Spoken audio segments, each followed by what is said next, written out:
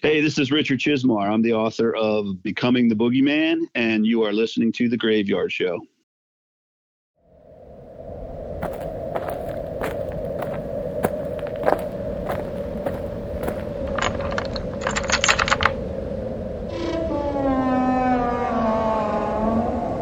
Welcome to The Graveyard.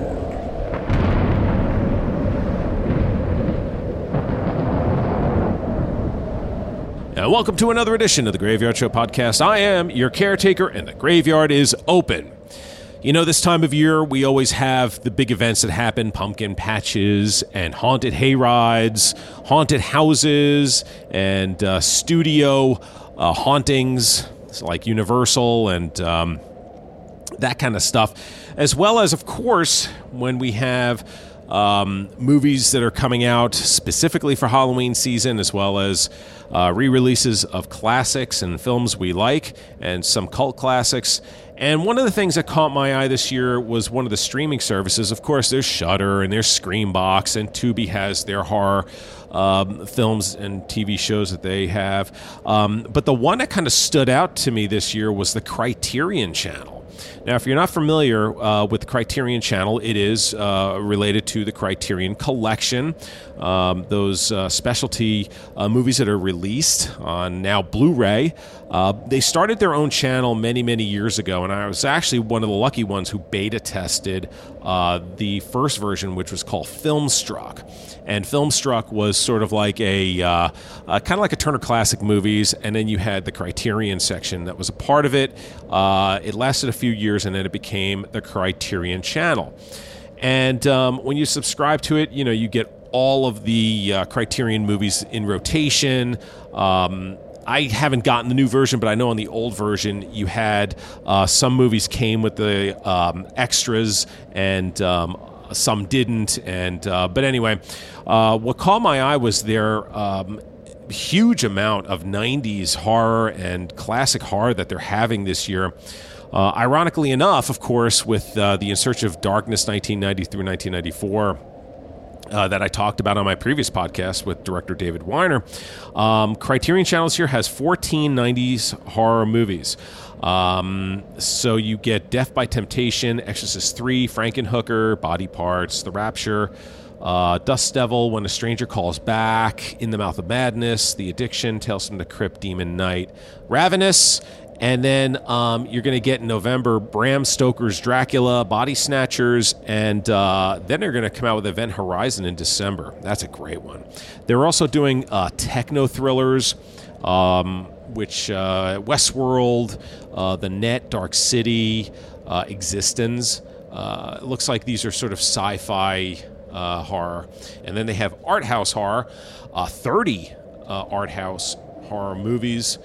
Easy for me to say. Haxan, the 1932 film Vampire. If you've not seen that, I highly recommend it. It is a non-silent, silent movie.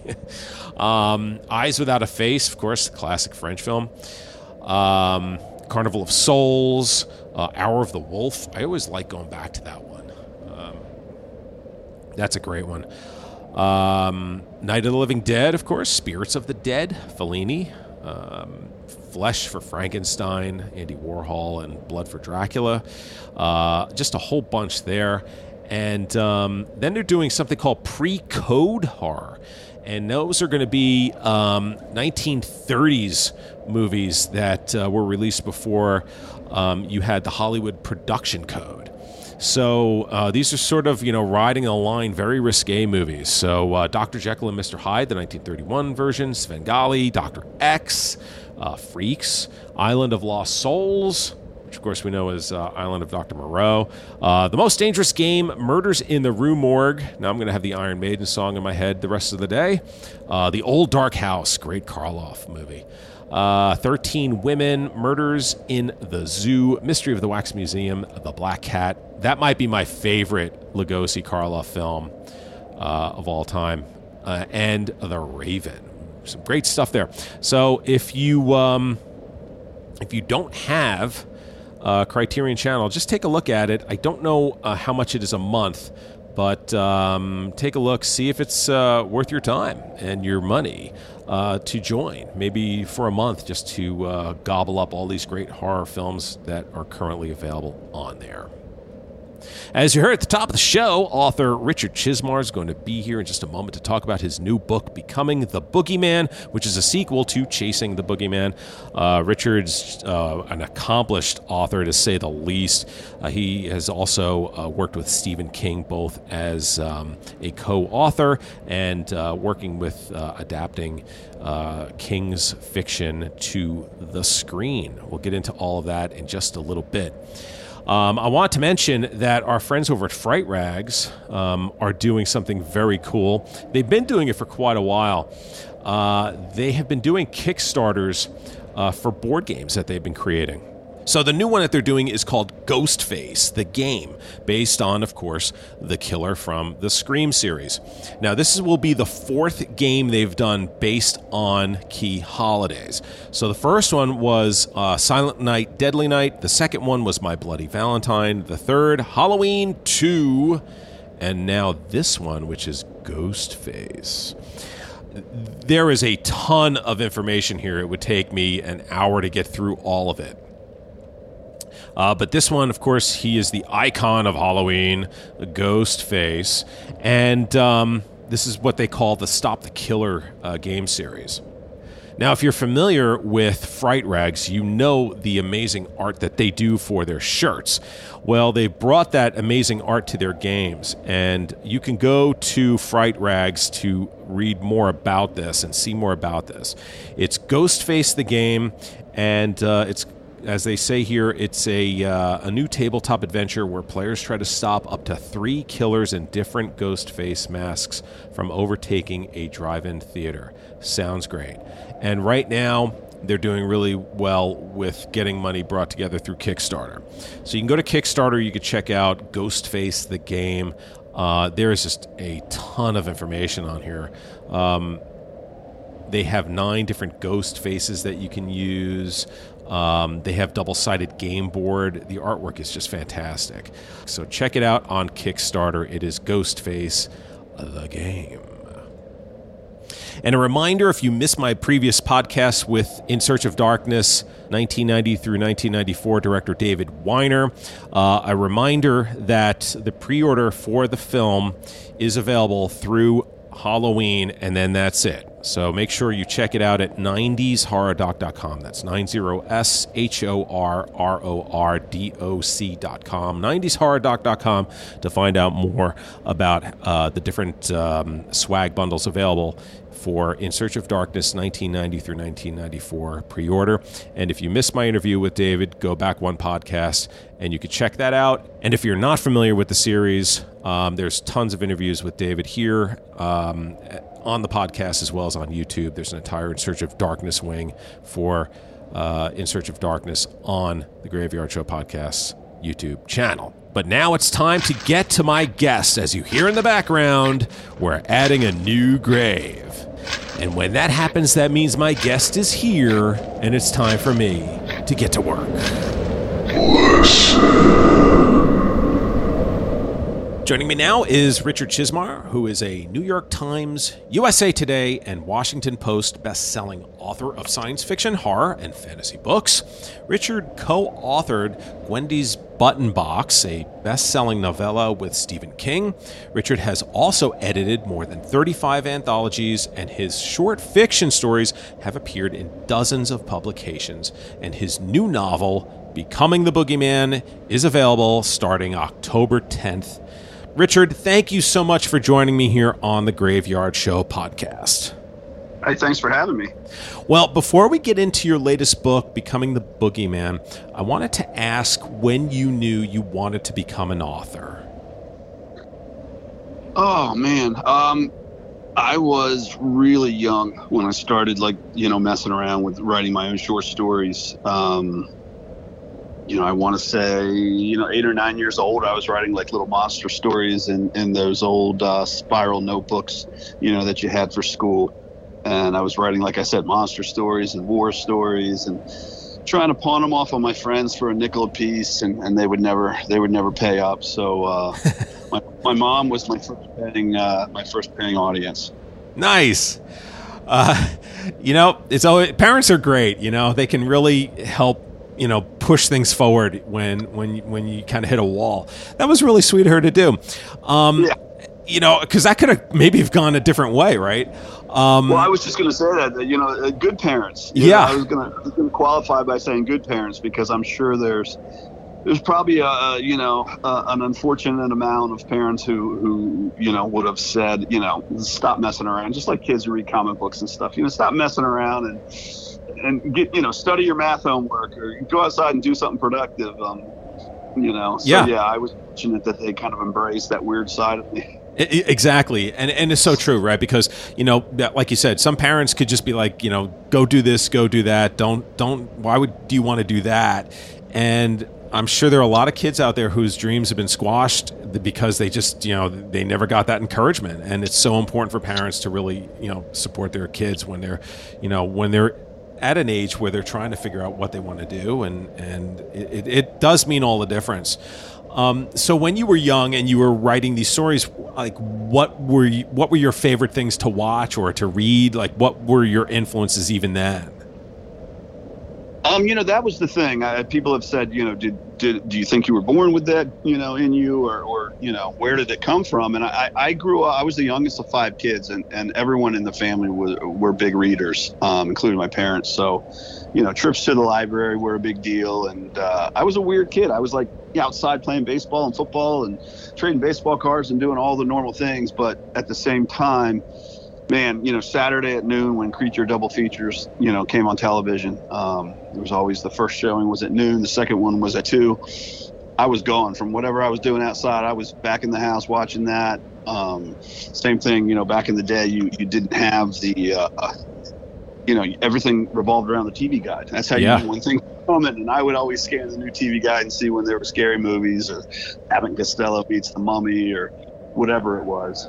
And I'd get my butt home. So, I was reading, horror comics and Twilight Zone and all that and watching whatever I could see, anything that was scary, or weird stuff. I was into like Bigfoot and all that.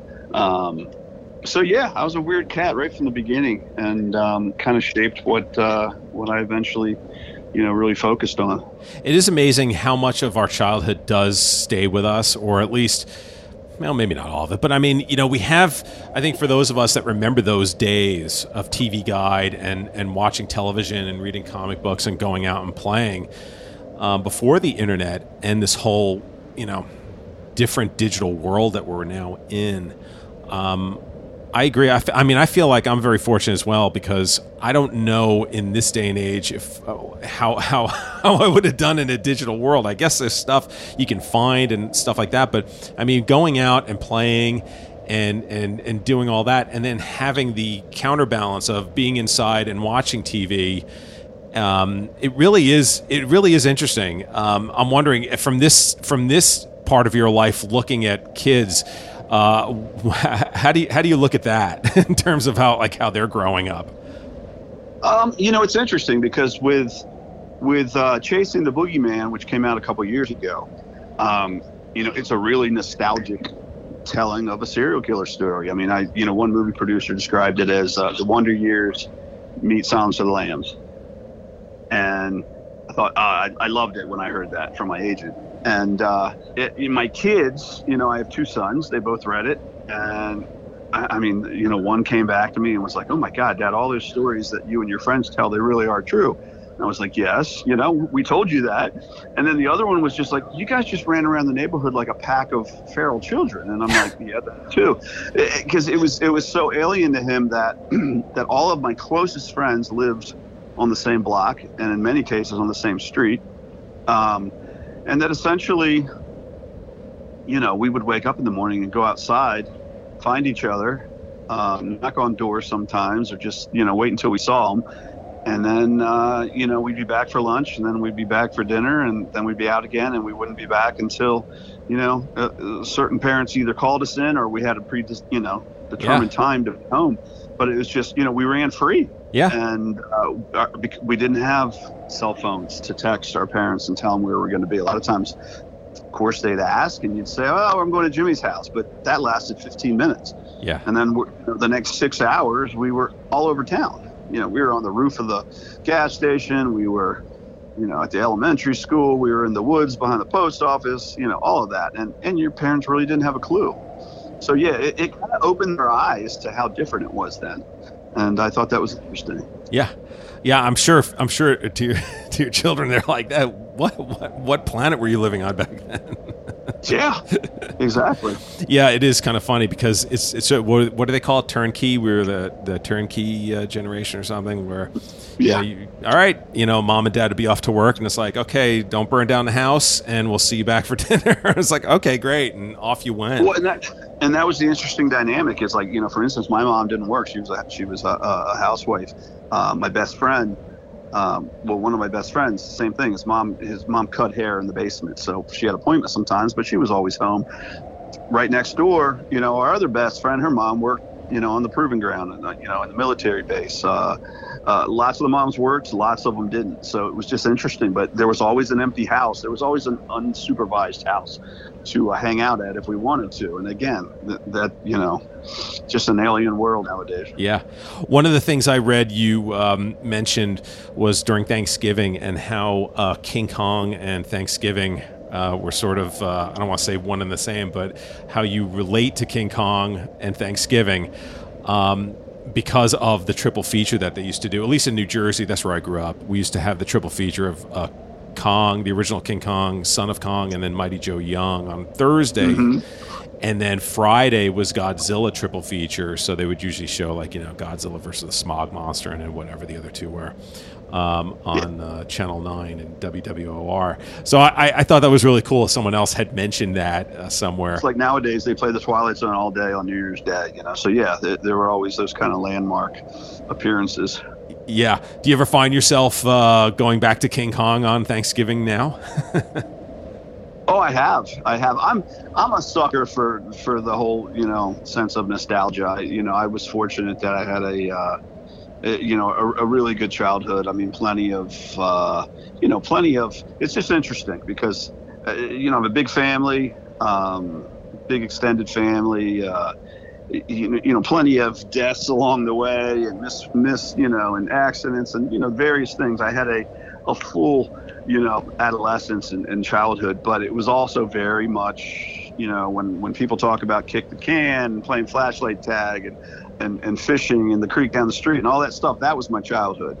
So, sometimes people will say, why do you have such a strong attachment to it? And I'm like, because it was a great time in my life. I mean, I've been blessed, so I've had a pretty fortunate life. I've been able to do what I love to do. I've never really had a real, job where I worked for someone else, and I have a wonderful family and wife, and I've been married 30-something years, blah, blah, blah. So, yeah, I've been a fortunate guy, but it all started back then, and it all started with, my family and my siblings and my friends. So, yeah, I'm always looking back. I'm always, it's like I tell people, I'm like, because I talk about a certain toy or a certain something from their childhood, I'm like, eBay. eBay is anything you can think of. It might not be on there today, but it'll be on there next week or next month. And so, yeah, in my office, I have lots of little, bits and pieces from my childhood. Some of it, the original that for some whatever reason I hung on to, but in some cases just replacements. But they're nice to look at and pick up once in a while. I'm right there with you. I always find myself going back sometimes, just finding stuff just to remember. I don't know. The Sears catalog popped in my brain not too long ago, when you used to get was it the summer and the winter catalogs, and you open them up and you're like, oh, what's coming out for Christmas, and you see all the toys, as a kid, and you're like, oh, I want that and I want that. And it's funny you said that because I have TikTok on my phone just to waste time, and I post some stuff or books on there from time to time. But just yesterday, for the first time ever, while I was just kind of swiping up and down, looking at stories, they had digital pages in there from the Sears catalog. Oh, wow.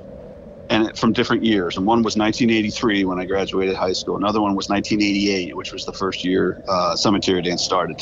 And it was, and I talk about this a lot in my writing, my often used line is, it's like stepping into a time machine.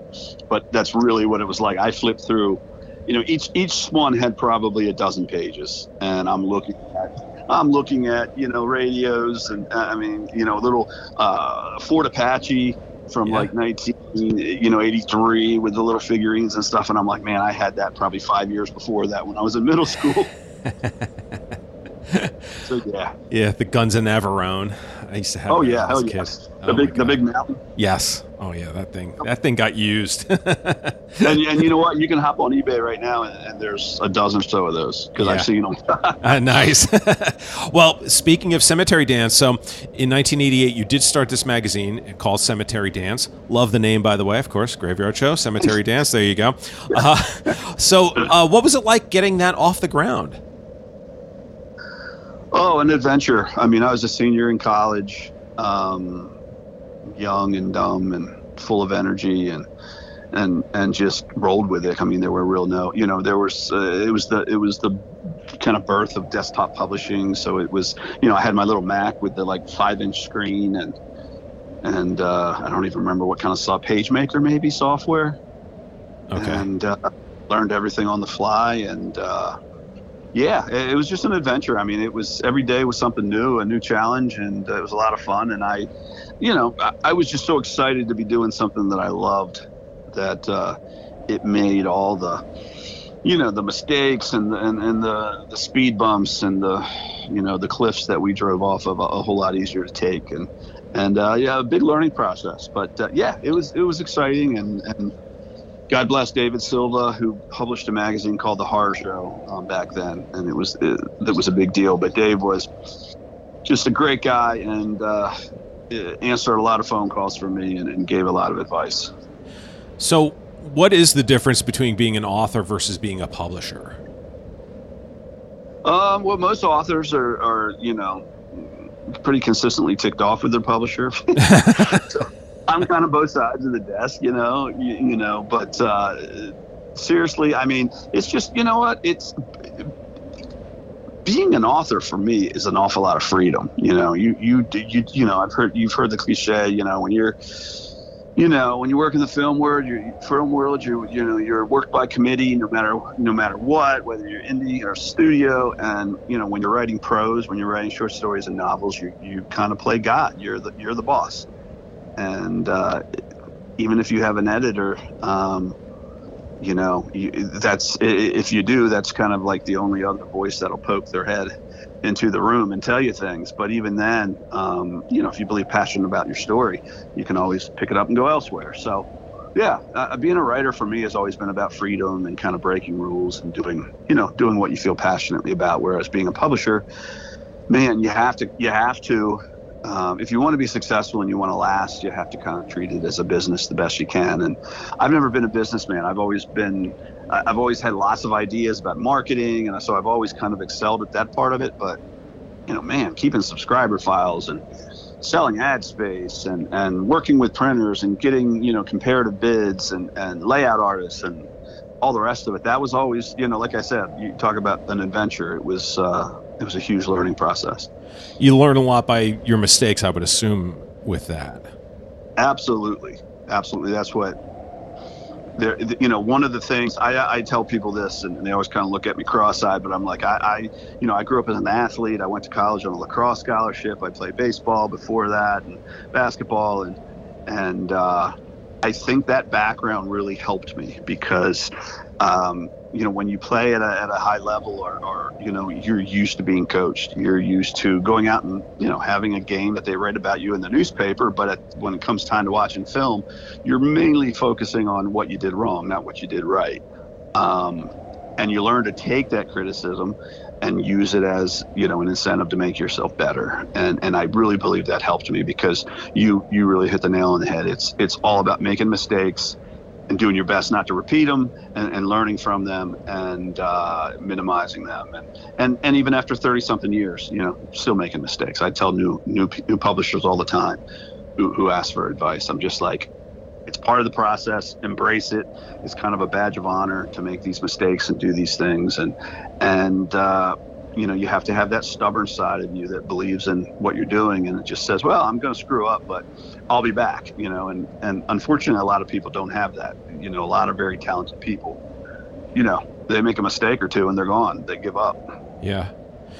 It's kind of like that whole when sometimes people look at a star and they go, oh, they're a star because of their talent. And it's like, well, they're a star not necessarily just because they're talent. There is a degree of tenacity and will, and they want it so badly that you see, landfills full of people who are incredibly talented who just did not have the makeup to move down that road. And I'm sure you've seen it all, both as an athlete and in the world of publishing and as an author. Because I'm sure even in the movie world, dealing with actors and directors, and some of the most immediate bonds that have formed between me and people working in different industries, like I said, a lot of actors and a lot of people in the film industry, is that understanding that, I know you were on the cover of Vanity Fair last month, but I know you went through hell to get there. And essentially, you have these conversations, and at some point you get that point across, and they look at you like, yeah, you really do know, don't you? And there's that element of trust that is immediately put in place and understanding, where it's like anyone who has had any amount of success, significant amount of success, has battled and has been knocked down more times than they've been told yes. And that's important. I mean, when you just said that, like a light bulb goes off, because I'm like, man, that's where some of my best relationships have been forged. It's just that understanding that it's not completely about talent. There's luck and all that in there, but the number one thing is usually perseverance and just sticking, through it. Yeah. Well, I want to get into the world of digital, because obviously digital is everywhere. We've been living in this digital world now for, I guess, at least 20 years. As far as getting authors' voices out there, how would you say that digital has helped those authors get their voices out into the world? Oh man, as far as marketing and the ability to reach a large number of people, the ability to market yourself in a professional way because of easier design programs and all that for online and digitally. It's just, people laugh when I tell them, I say, look, the first 5 years I spent working on Cemetery Dance, longer than that, really. The majority of my time was spent on the telephone and sitting at a coffee table, folding flyers, stuffing them in envelopes, sealing the envelopes, putting stamps on them, and putting mailing labels, because there was no internet. There were no digital mailing lists. I had two ways to get the word out about my business. One was direct mail, which I just, described. It's not glamorous. I watched more episodes of MASH and Andy Griffith's show and all that when I was doing this. And it was an interesting part of the business. I mean, it was an interesting part of the process, rather, because I would buy a mailing list, or I would rent a mailing list. I knew from day one, because of this, that accumulating my own mailing list of active, interested customers was the backbone to our business. So, I rented any mailing list I could that I thought was valuable. I bought a lot from booksellers and other publishers. And then you would sit there and you would put anywhere, some of them were 240 people, some of them were 100, some of them were 3,000. And you would put all these flyers in the mail, and eventually catalogs, that we had made, and you would put them in the mail, and you would just pray that checks would show up, that people would respond. And there were times when, I sunk all that money into postage and stationery and envelopes and all that, and 3 orders would come back, and I would make back 2% money. And then there were times when the P.O. box would just be stuffed, and you were like, like the person rolling around in bed in $100 bills, except I was like rolling around in quarters. So yeah, it was interesting. And then the second way was display ads. And when I came along in '88, it was at the end of the horror show's run. So I was only able to advertise in there a couple times. And then the big display ad that we got lucky with was nobody knew it was the very last issue of the Twilight Zone magazine. And we took out a half-page ad. We used my wife's college loan. We used like $600 or $800 from that, and we ran a half-page ad in Twilight Zone, and it sold hundreds of subscriptions, and it ended up being the final issue of Twilight Zone. So instead of being yanked out of bookstores to put the new issue in there 2 months later, it just sat in there until they all sold. So that ad ended up being a goldmine for us. But that, again, just talking about these little things shows you how different it is from this new digital age where you can press a button and boom, your beautifully designed full color ad, as opposed to the black and white photocopied and stapled flyer that I was mailing, is sent out to everybody, and they can read it on their phones, their iPads, and their computers. So completely different animal nowadays. Yeah. Definitely it looks a lot more professional, that's for sure. I remember those days of like fanzines and stuff, and you get these horribly photocopied, pieces of paper. But it was great because it was fun, because it was like another world. You're like getting, information and things that, you normally may not have been privy to. So it was kind of cool. Oh, I walked around my senior year in college with my head like in the clouds thinking, oh my God, these things that are coming from all over the small press magazines and from all over the country. Some of them are actually buying my stories, and like you said, I mean, they're just very neat, and you saw a lot of passion in them, even in the really crummy produced ones. Well, self-publishing is something that's always interested me, and I would love to get your thoughts on that. What would you tell potential authors out there about self-publishing? You know what? I'm asked every week, and my advice is always the same. And it's like, in the beginning, there was really this stigma attached to it, mainly because it was usually poorly done, bad covers, no proofreading, very little editorial work. And people were just, the people who were choosing to self-publish were just slapping something together, a lot like some of the early small press magazines, and put out there. But as technology improved, and as, the New York traditional publishing industry kind of imploded, more and more legit, writers started, kind of choosing that path. And they started, having better covers designed and, better back covers that, completely professional.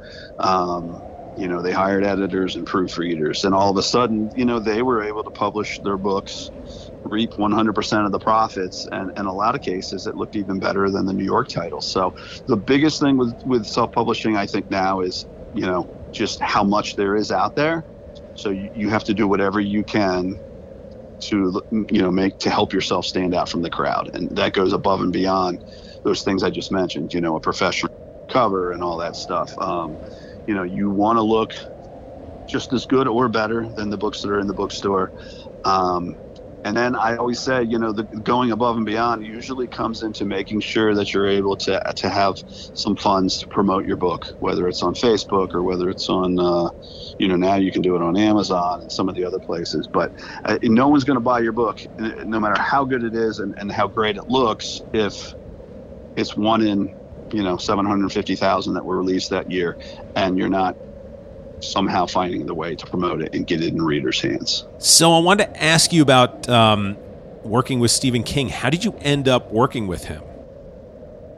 Oh man, it was a long road. And there was never any intention to well, you're talking about working with him as far as publishing. Yeah, there was intention right from the beginning. Mm-hmm. I sent him the very first issue of Cemetery Dance back in '88.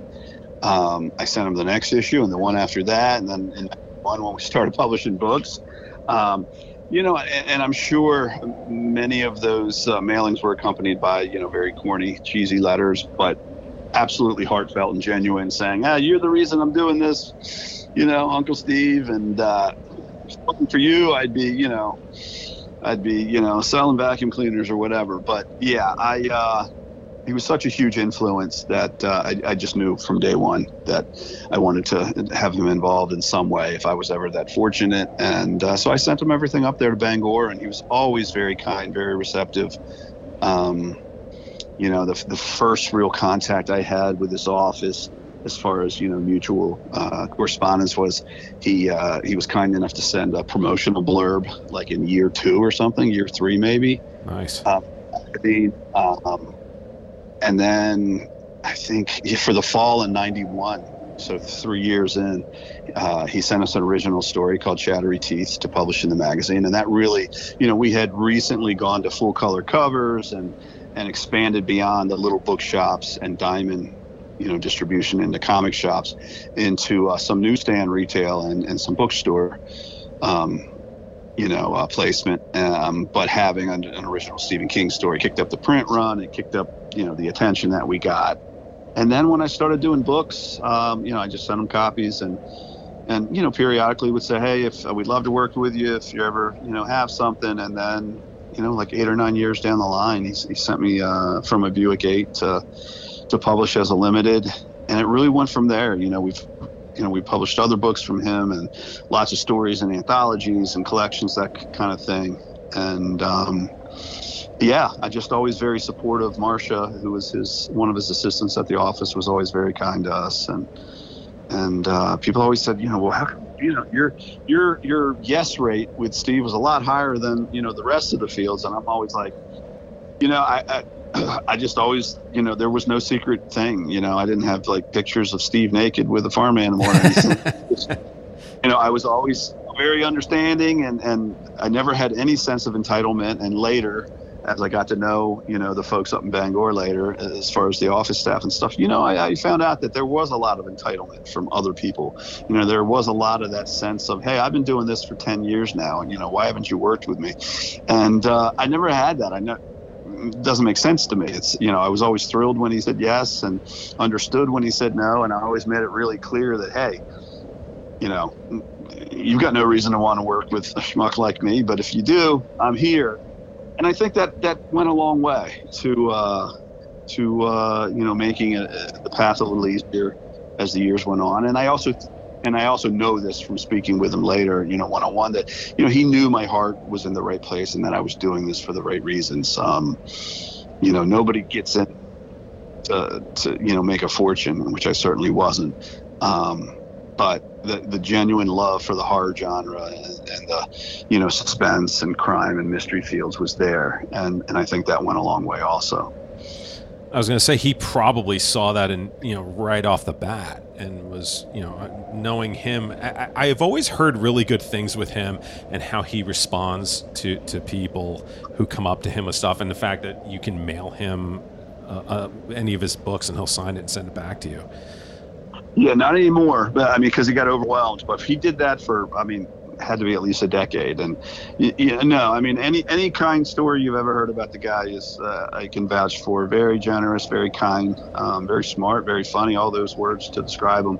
And in many ways, I always tell Marcia, who's retired from the office now, I'm like, always tell him, you were my guardian angel, because for years I was dealing strictly with her. I would get a phone message from Steve or a letter or something like that, but it was always Marcia who I was asking, because back then I didn't have his phone number or his email. It was just, business. And that's the interesting thing, is then eventually over the years, that business relationship kind of turned into a friendship. And, we started texting and emailing a lot, and never about business, anything. If I wanted to ask something, about reprinting a story, or, hey, I'm doing this anthology, you might have something new, that always went through, his agent or through his office. We were just emailing about sports and books and movies and our dogs and family, that kind of thing. Is there anything you learned from him as an author, from being around and talking to him? Not just from talking to him. I learned from him. I've certainly learned from his books, even before I realized that I was learning from his books. I think I just did an interview a couple days ago, a written interview actually, and one of the questions was, what was it? I can't remember how the question was phrased, but it kind of circled back to, that initial attraction that I had to Steve's work was because he was writing about people and places that I knew. And even though I grew up in suburban Maryland, he grew up in suburban / kind of rural Maine. We both grew up in small towns, and there's something to that old saying that, all small towns are at their heart, they're alike. And that's what I fell in love with his stories and again, it took me a while to realize that, but I was reading about people that I kind of knew, from the wrong side of the tracks, the right side of the tracks, They all, a lot of them had secrets. That's why their curtains were closed. And that's why, you, as a kid, you kind of knew these secrets because you knew the shortcuts. And every once in a while you heard things and saw things that the grown-ups didn't. And all that kind of, that kind of atmosphere that comes out of the King books, I lived it and eventually, started writing about it just like him. So, and then when I started writing with him, I learned a ton, obviously. And just from being there, in the presence as things happened in live, time. That was very neat. Let's get into your new novel, Becoming the Boogeyman. This is a sequel to Chasing the Boogeyman, which has a very interesting premise, to say the least. I know the book went into second printing before its initial release. But for those who haven't read it yet, what can you tell them about the first novel, Chasing the Boogeyman? You know what? It is. I was just talking about small towns and hometowns and that kind of thing. And I'd written lots of short stories that kind of touched on Edgewood, Maryland, the place where I grew up. And actually more than I kind of realized, because it wasn't until I was putting together my latest collection that I realized, man, you wrote about, you mentioned the word Edgewood, the name Edgewood, and you wrote about weeping willow trees. And you wrote about, creeks called Winter's Run and all these different stories, yet you didn't even realize it until you were assembling them together into this collection. And it's because I grew up with a big weeping willow tree in my side yard, and Winter's Run is where we fish down the street and blah, blah, blah. And I always, people always ask me, when are you going to write a novel set, in your small town, in your small hometown? And I always say, well, it's coming.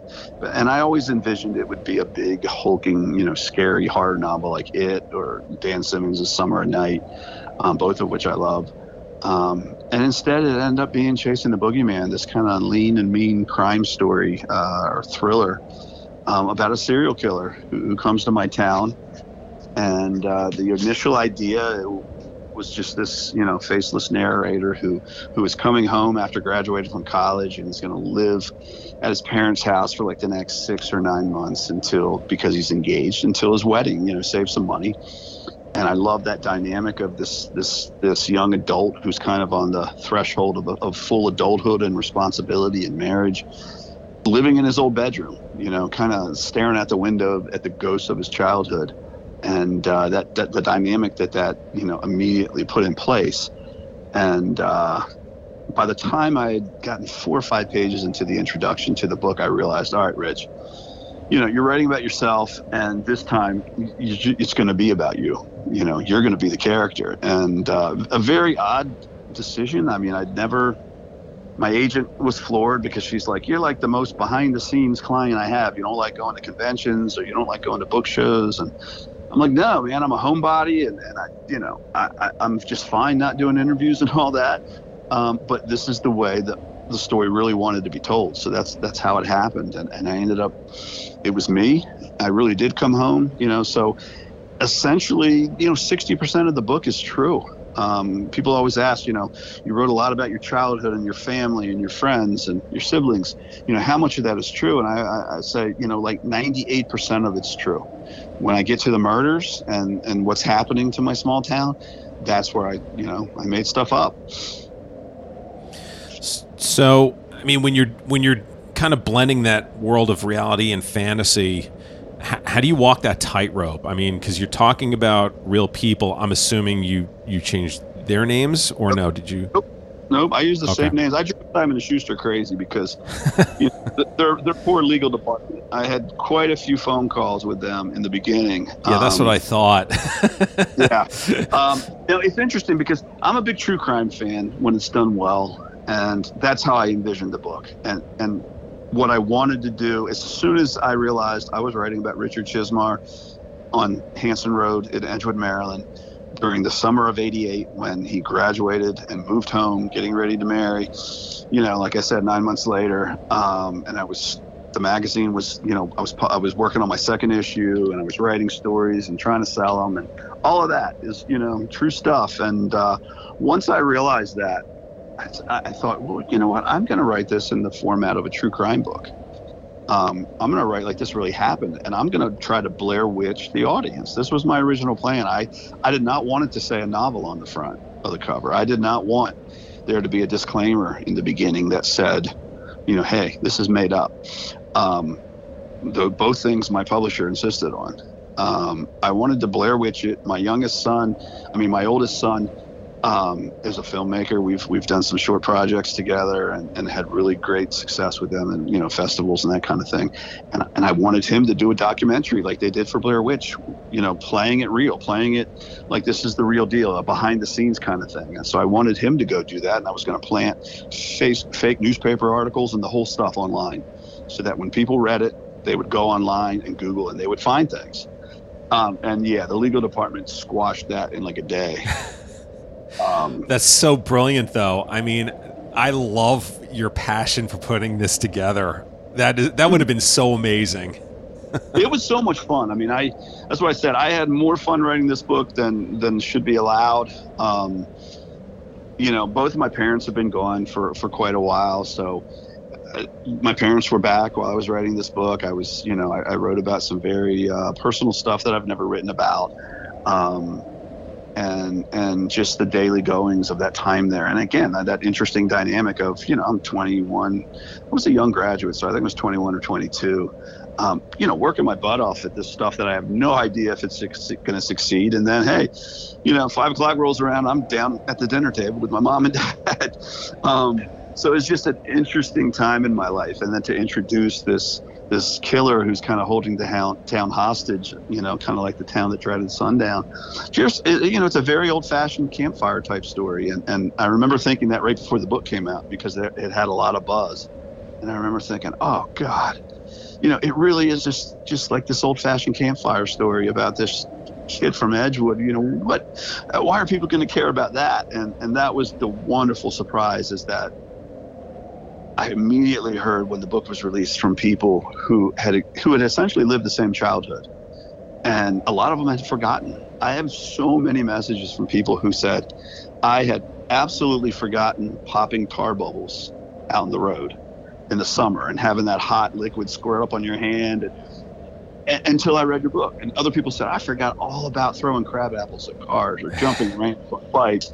And that was a neat realization that, and it was a good reminder for me as a writer that, hey, even when you are writing about your own little world, you really aren't, because that's your job as a writer is to entertain and connect. And you're going to, and if you're very fortunate, you're going to find that audience that is going to connect with what you did. As long as you told it in an honest way, they're going to find it and connect. So that was a great kind of realization for me. And the best thing is a lot of people, still believed it was true. I had some angry people at the end who said, I feel like you bamboozled me and pulled the rug out from under me. And I never responded, but I wanted to say, isn't that what you paid your $25 for? Would it kind of be taken away and transported? And if you got fooled, it's not my fault, because it says novel right on the damn cover. But then tons of people said, I saw the novel. I knew it was freaking a work of fiction. I read the disclaimer, which I refused to write, by the way. My editor wrote that because I was like, I'm not doing it. You can put it in, but I'm not doing it. And even they said, I stopped 3 or 4 times and I Googled. And usually because there's pictures in the book at the end of each chapter, I took pictures. I used actors and friends, and I took pictures of the places, and in some cases the victims or the family members or friends. And I put them at the end of each chapter to really reinforce what they had just read. And it worked. I can't tell you how many people said I Googled it anyway. That's so cool. I love it. Yeah. Well, without giving too much away about your newest novel, what can you tell us about it? You know what? It picks up. It picks up pretty much where the other one left off. But I say that, and then the original novel took place in '88. It jumps in time, and I don't think this is much of a spoiler. At the very end in the epilogue, it jumps quite a few years into the future. But like I said, originally set in '88, so the future was like almost present time, with new events related to the murders. This new book picks up very shortly after those new events, so it's a direct sequel. It's I'm still the main character. My main family, my family has an even larger role this time. It's very accurate. It's the pictures that are in the book of the house I live in and the property we live at. It's set in Bel Air, Maryland, instead of predominantly Edgewood. There's still a lot of Edgewood, my hometown, in it, but we're only 15 minutes apart. So it's very much another hometown book, and bad things are happening and people trying to figure it out and how it's all connected. And I'm caught in the middle. And I've been a New York Times bestseller now, and I've had movies made, and so I'm in a very fortunate position. But at the same time, there's lots of people out there saying, he's living in the house that the Boogeyman built. And it's the second one is very much an exploration of kind of our fascination, society's fascination with bad guys and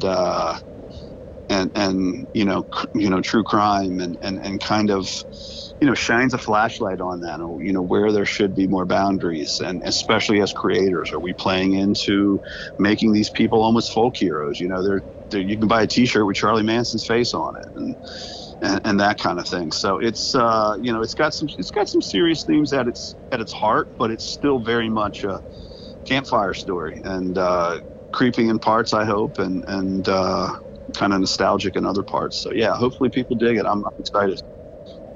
Are you on social media if anybody wants to follow you? I am. I went kicking and screaming however many years ago, and now I actually love it, because for the guy who doesn't really like leaving his house that much, I'm on Facebook and Twitter and Instagram, and I'm also a little bit on TikTok. But it's been great. I mean, I hear horror stories all the time, like, oh my God, psychos and this and that, and I'm like, I think in 15 years I've blocked maybe 10 people across all the different social media. I've had really, really great support, and it's just been neat to kind of grow with them. And they've without them, I don't know what I'd be doing. So it's a fun relationship. Well, I know we all can't wait for Becoming the Boogeyman. It's going to be coming out on October 10th. Richard, this was really fantastic. I had such a great time with this interview. I really would love to do this again down the road for your next novel or anything Absolutely. else that you have come out with. Really, thank you so much for taking the time. Thanks for having me. I had a good time. Richard's just an amazing guy, awesome guy. I had so much fun talking to him. We almost didn't have the interview. Happen.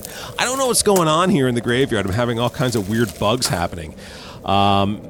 It was one of those things where he was not hearing me, and it wasn't the mute button. Don't go down that road. Although that has come back to bite me a few times. No, it was just one of those weird things that, let's just say it was operator error, which tends to happen here a lot lately on the Graveyard Show podcast. You think I've done this once or twice before and I'd know what to do, but apparently I don't. But make sure you check out Becoming the Boogeyman, available now wherever you buy your books, and definitely let me know what you think when you read it. All right, the YouTube channel, Graveyard Show Podcast YouTube channel is where it's at. And as I mentioned earlier, the podcast, well, you get the podcast, and you also get the GYS Classic podcast, but you don't get other stuff like Catacombs of Horror, which is my video production where I talk about movies and scenes that I like in movies, among other things. The latest edition is being edited right now. It will be my favorite scenes from the 1972 vampire classic, Blackula. And you can find the other 5 on YouTube as well. The 5 of them is Evil Dead, the greatest horror movie franchise of all time. I match it up against 5 other franchises, and I set up rules and build my house of horror franchises. There's also my favorite scenes from Count Yorga Vampire, which is a tremendous hit. My favorite scenes from The Return of Count Yorga. Halloween 4, my favorite scenes. Why I think it's the second most important Halloween film in the series outside the original, and the unfortunate missed opportunity that the series should have taken and did not. And the first one is with David Weiner joins me on the program, and we talk about 1980s horror, and we look at 4 categories and pick what we think best represents 1980s horror in those 4 categories. So check that out on YouTube, Catacombs of Horror. Then I do what I call the open box show, The Caretaker Reveals, where I show different items that I have from the world of horror and sci-fi that I think might interest you. They're very short. They're like 3 to 5 minutes. Most of them. You can find BC's Video Vault, old video reviews from the Graveyard Show podcast from 2009 and 10, among many other things you can find on YouTube, so check that out. On the next Graveyard Show podcast, I'm going to be joined by the director of the new movie, The Bellkeeper. Colton Tran is going to join me. We're going to talk about the new movie. And if you want to check out the trailer, you can also go to the Graveyard Show podcast, and you can find the trailer for The Bellkeeper there as well. So in the meantime, I will see you here very, very soon. It's going to be dropping in a few days. So a lot more coming your way. And then I have one more original interview after that, maybe 2, depending, that I will close out the month of October. And then I'm going to go on a long vacation. Okay. All right. Enjoy the season, my friends. And I look forward to seeing you again here very soon. And as you exit the graveyard, I would like to remind you to please lock the gate behind you. We wouldn't want anyone to get out. Until next time.